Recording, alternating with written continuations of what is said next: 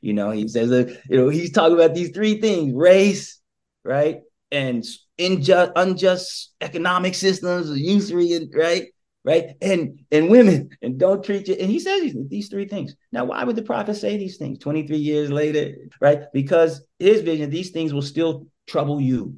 These things will still be difficult for you. These things aren't just things for the Muslims. These things are challenging the whole world.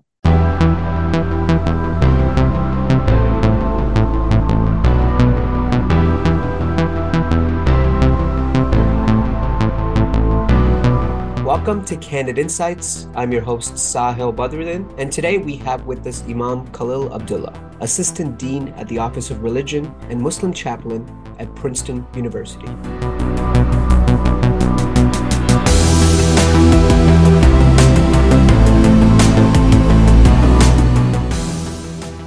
Imam Khalil, good to have you with us. It's good to be with you. Thank you so much for your time. Thank you. Let's begin by talking about your work at Princeton University. What are some of the joys and difficulties of your work? And what are some of the challenges the youth are facing today, both socially and religiously? I'll try to spend a little bit of time on each. I am fortunate to be the Assistant Dean for Muslim Life at Princeton University. That's my fancy title. Most would refer to me as the Muslim chaplain. Mm-hmm. I work with mostly Muslim students. Of course, you mentioned that I work in the Office of Religious Life. And so the physical building that we share is also shared by different faith communities, students of various faith traditions. And so it allows me the opportunity to not only work with Muslim students, but also work occasionally with others and certainly interact and engage with them, and also provide the opportunities and the space for our students to engage across difference and with each other. Figuring out what conversations to have with our students, what ways they can learn Islam, what ways they can learn about the world around them, not only sort of globally and internationally in the ways that we do at Princeton and other schools, but the neighborhoods around them, more underserved, less privileged spaces that oftentimes we don't get to. There are a lot of gaps that I think chaplains can sort of step back, pay attention to in our students' learning experiences. As a Muslim chaplain, I feel somewhat responsible for helping my students learn Islam, or at least begin their steps, their journey toward learning with firm feet. Or if you're not a convert like I was at 19, a sophomore in college, where my world became about how much I could learn Islam. But it was also about my own individual journey that I think happens at this point in your life, in your youth, where you begin to ask deeper questions about identity, about belonging, about purpose, trying to make sense of where you fit into the rest of the world. And so I was grappling with those things as a biracial young man in the university space, thinking about religion, thinking about African American history, and hip hop had a lot of consciousness and empowerment, and it also allowed me to be exposed to poetry and writers and other forms of expression that gave me a sense of self or journey to authenticity, trying to discover who we are, that fingerprint, that unique fingerprint that Allah mentions. I've been thinking about this as well, is that, people have been saying that there's been also a shift in terms of how people think about children, how people think about youth as well, right? And because of some of these challenges, they're like, what a world that we live in. And, it's scary. How do we raise kids in this world with such shifting social tides, moral tides, and as such? And it actually reminds me of something you would say about how during the Prophet's lifetime, the way he shifts the Qibla, right? Mm. The Qibla of the people, Yes, where yeah, it's not the physical orientation he shifts, but he shifts the Qibla of their heart, yes, of their absolutely. intellectual mind. Yeah, if Yeah. you want to share some thoughts on that. When people say back to you what you said at some point, it always sounds better than I think when you say it. You've had some time to piece it together. So thank you. But when you were speaking, I was thinking obviously about the story that so many of us, when we think of our youth, go to, and this is the Surah Al-Kahf we read every Friday, and obviously there is some story, some narrative about young people, about youth. You get some sense of youth with Musa as well. The story of Musa and Khidr, there's a young person Yeah, there. please share some of these stories.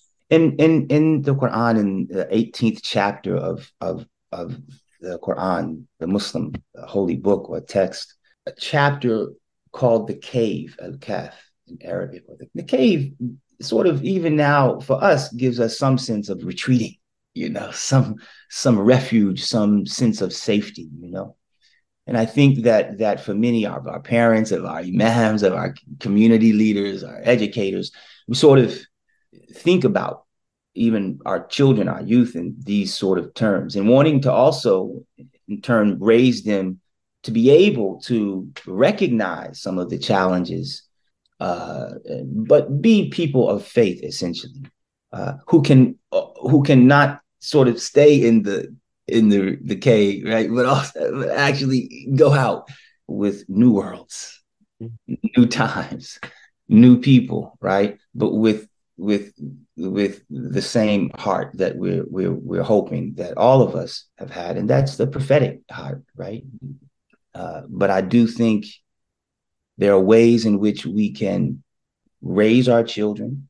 There are ways in which we can engage our young people, which requires first to listen, that we then can better help them leave the cave of our protection, and go out into the world, Mhm. right, with confidence and with faith, that will feel new to them, right? Feels new to us, right? And they might get looked at sort of strangely, right? Like those young people. I know I'm not telling the whole story, so like you've asked me to. Forgive me.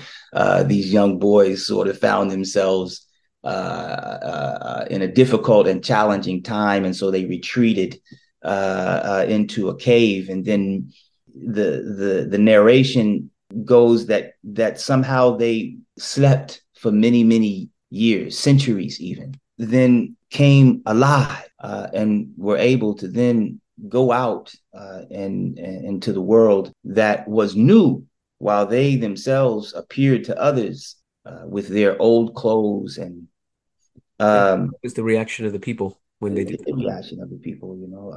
But the point of this story, though, is really the world will have its challenges, but how faithful can one be, you Hmm. know, in a challenging world? And I think we find that, and in doing so, come back to my students and come back to the community that I serve. A fear to do wrong more than enthusiasm to do good, but also with the sort of double consciousness that great African American, a Black sociologist and philosopher W.E.B. Du Bois spoke of, that Black folk were weighed down, or sort of, working through the burden of not being American, but being Black, and the sort of identities in which the sort of double consciousness, where do I fit in, where do I belong? It's hard stuff that our students are working through, and Hmm. where religion is tied into politics and all that sort of thing. um, Again, they can be responses to, right, what's happening in the world, rather than us thinking about what most of us in our experience, where we went through public schools, right? Mm. We Right. did that, right? And what our responsibilities as good citizens might be to making sure that that public school in my neighborhood or down the street or is what it should be for not just my child but for all of these children in the neighborhood, right? That's the Muslim. That's the so there's a thing, right? I don't want to see Muslims also shunning public schools. We get on that side of the political. Public schools are what they are partly because we're not involved.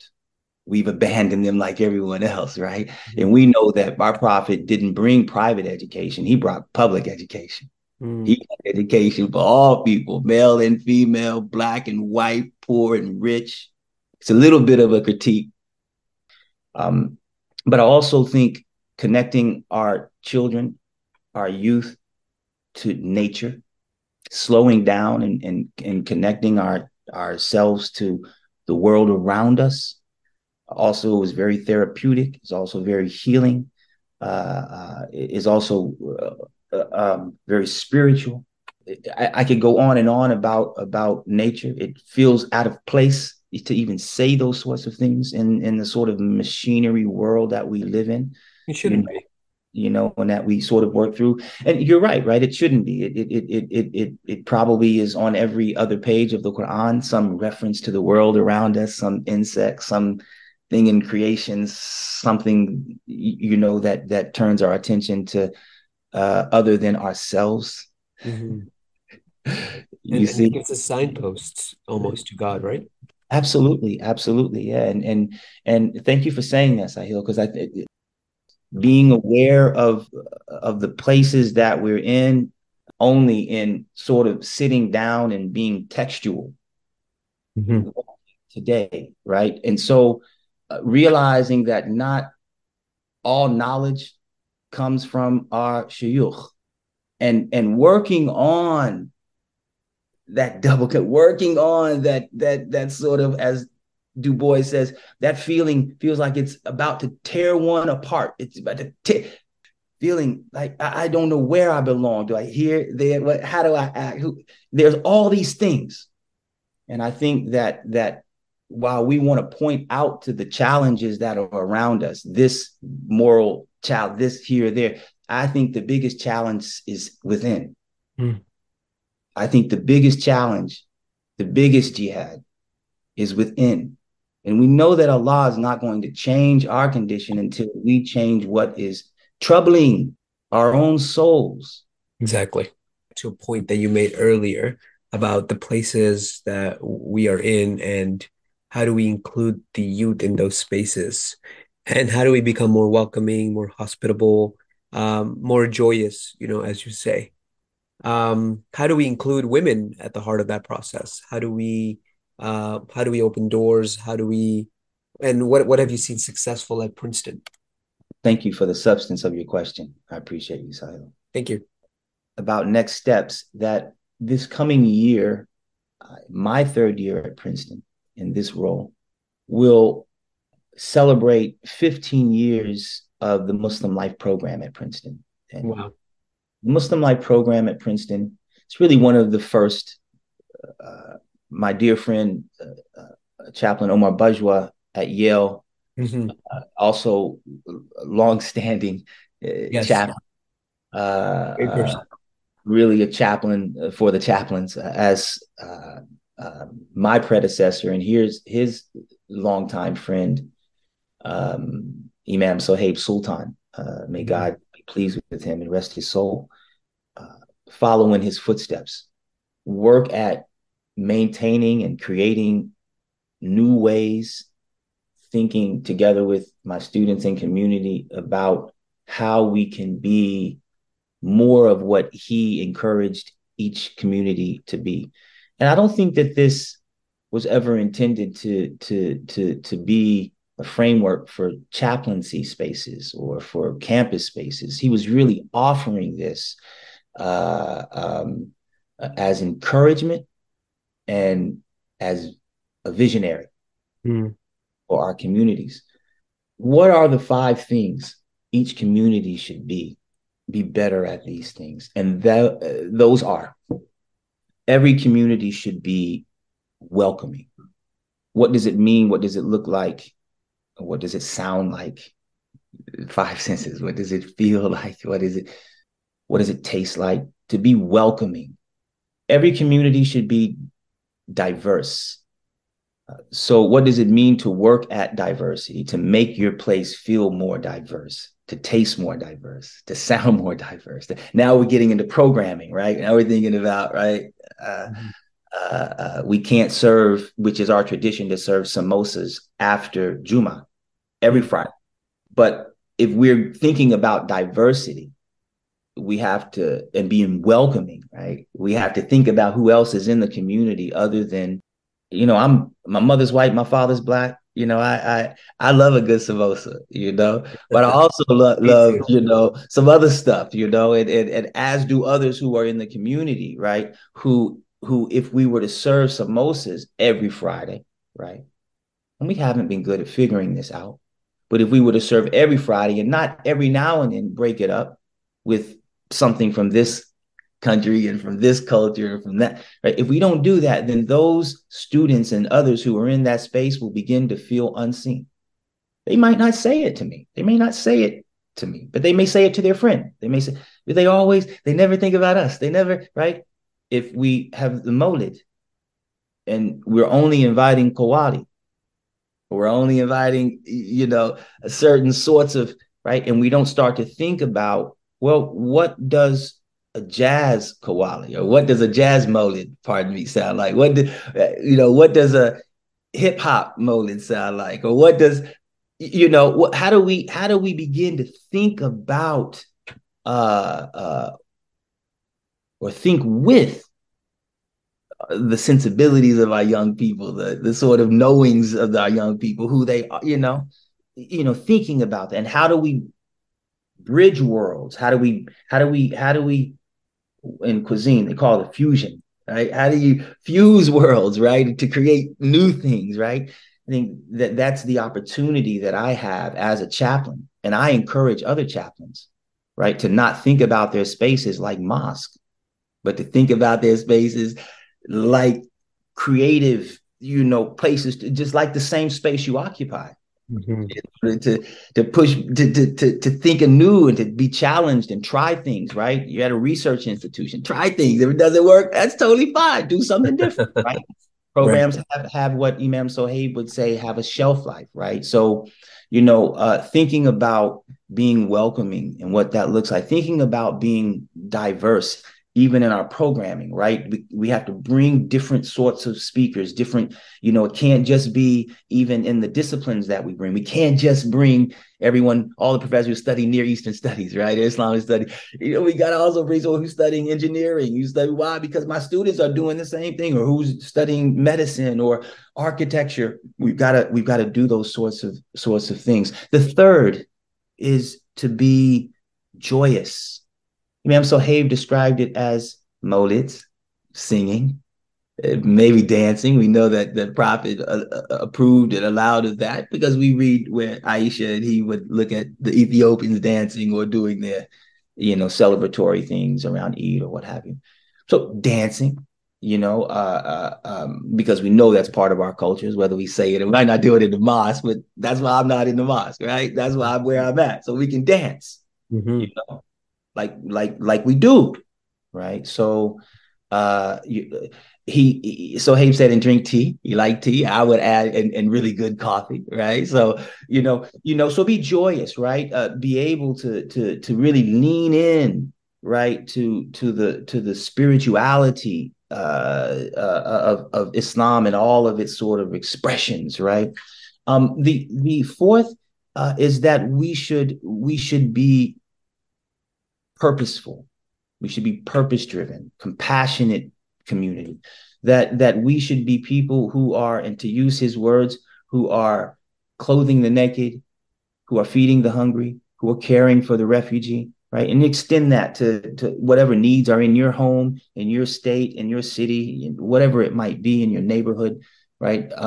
Again, this goes back, right? All these things that feel like some sort of structure for me and for the community are ways in which we should be helping our young people to be welcoming. Hospitality is important in our community, in our culture, right? To be hospitable, right? Sometimes we're too hospitable, right? We feed you till you're like, hey, I don't want any more food or any more of this or that, right? We love to be hospitable people. It's part of who we are. It's Abrahamic, right? It's a welcoming into the tent. It's these sorts of things.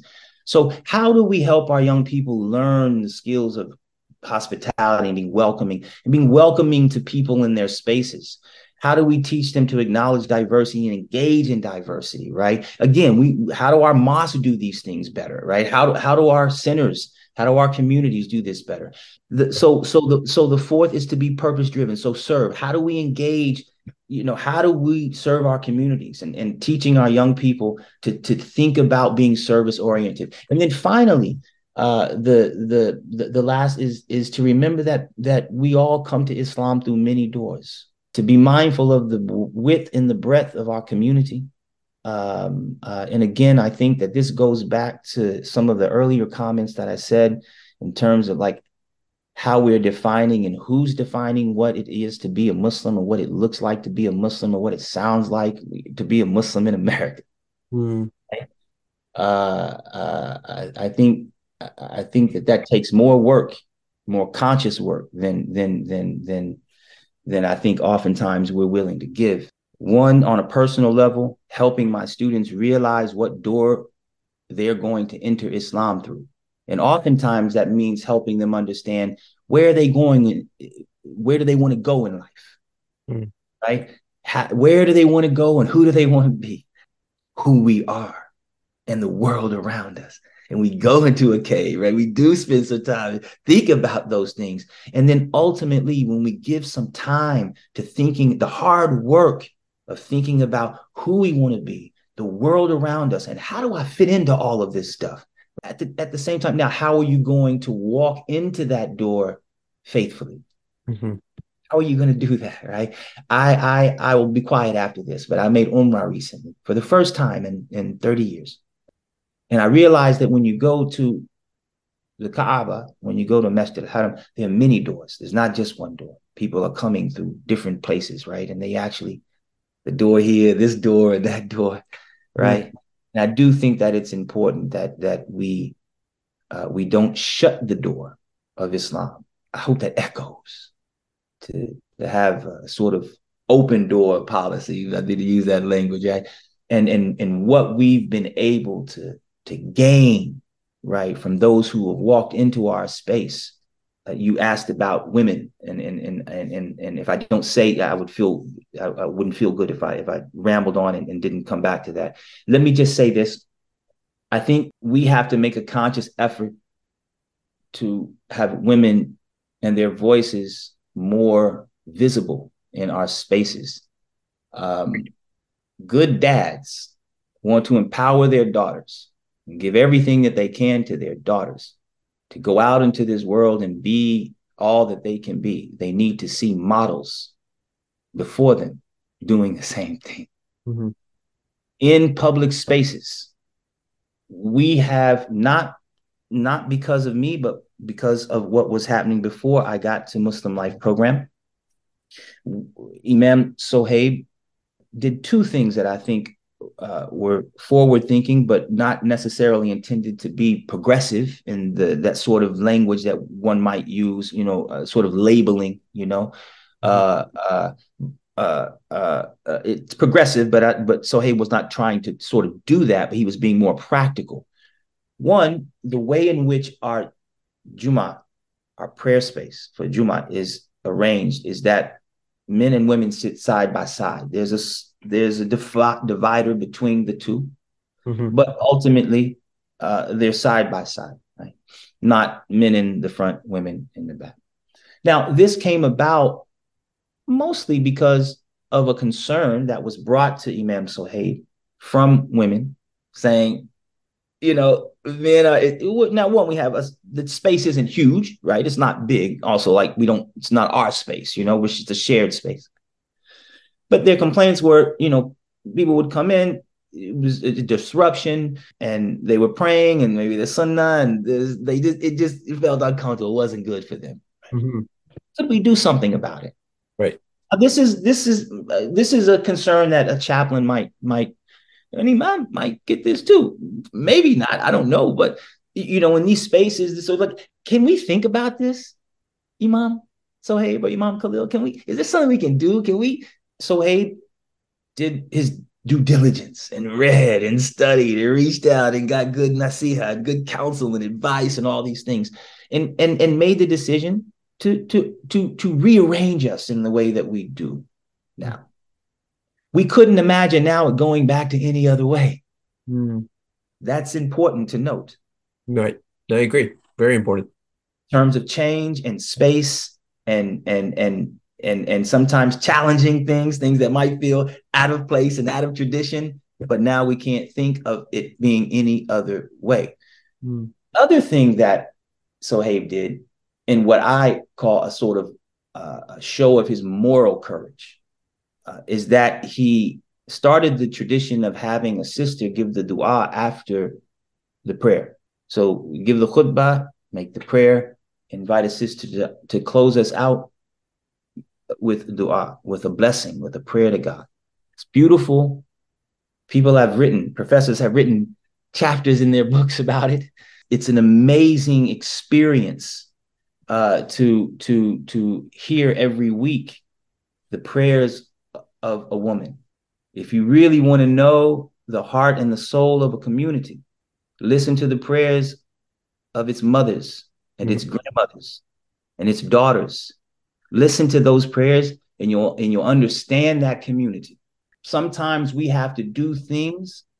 We have to push against boundaries when we know that it's right to bring about the right conditions, or the right situations or better situations for women. I just think that we have too much in our prophetic model that shows the prophet pushing against social norms, against accepted norms, against social boundaries for women in a way that agitated men, made them uncomfortable. Us Muslims are willing to tackle the race thing. We'll quote the prophet's last sermon. He says, he's talking about these three things: race, right? And unjust economic systems, usury, right? And women, and don't treat you. And he says these three things. Now, why would the prophet say these things 23 years later, right? Because his vision, these things will still trouble you. These things will still be difficult for you. These things aren't just things for the Muslims. These things are challenging the whole world. And I think that's the challenge. Yeah. No, Imam Khalil, thank you so much. This was great. Thank you. I appreciate your patience with me. I appreciate your trust. And I hope that if I've said anything that's wrong or hurtful or harmful to anyone, that God forgives me and you're successful. Thank you. Thank you so much. Thank you for listening to today's episode with Candid Insights. If you enjoyed it, don't forget to subscribe or follow us on social media for updates on future episodes. If you've already subscribed, please leave us a rating or review. It does help new people find the podcast. I'm Sahil Badruddin, your host, and for a transcript of this interview and others, visit my website at sahilbadruddin.com.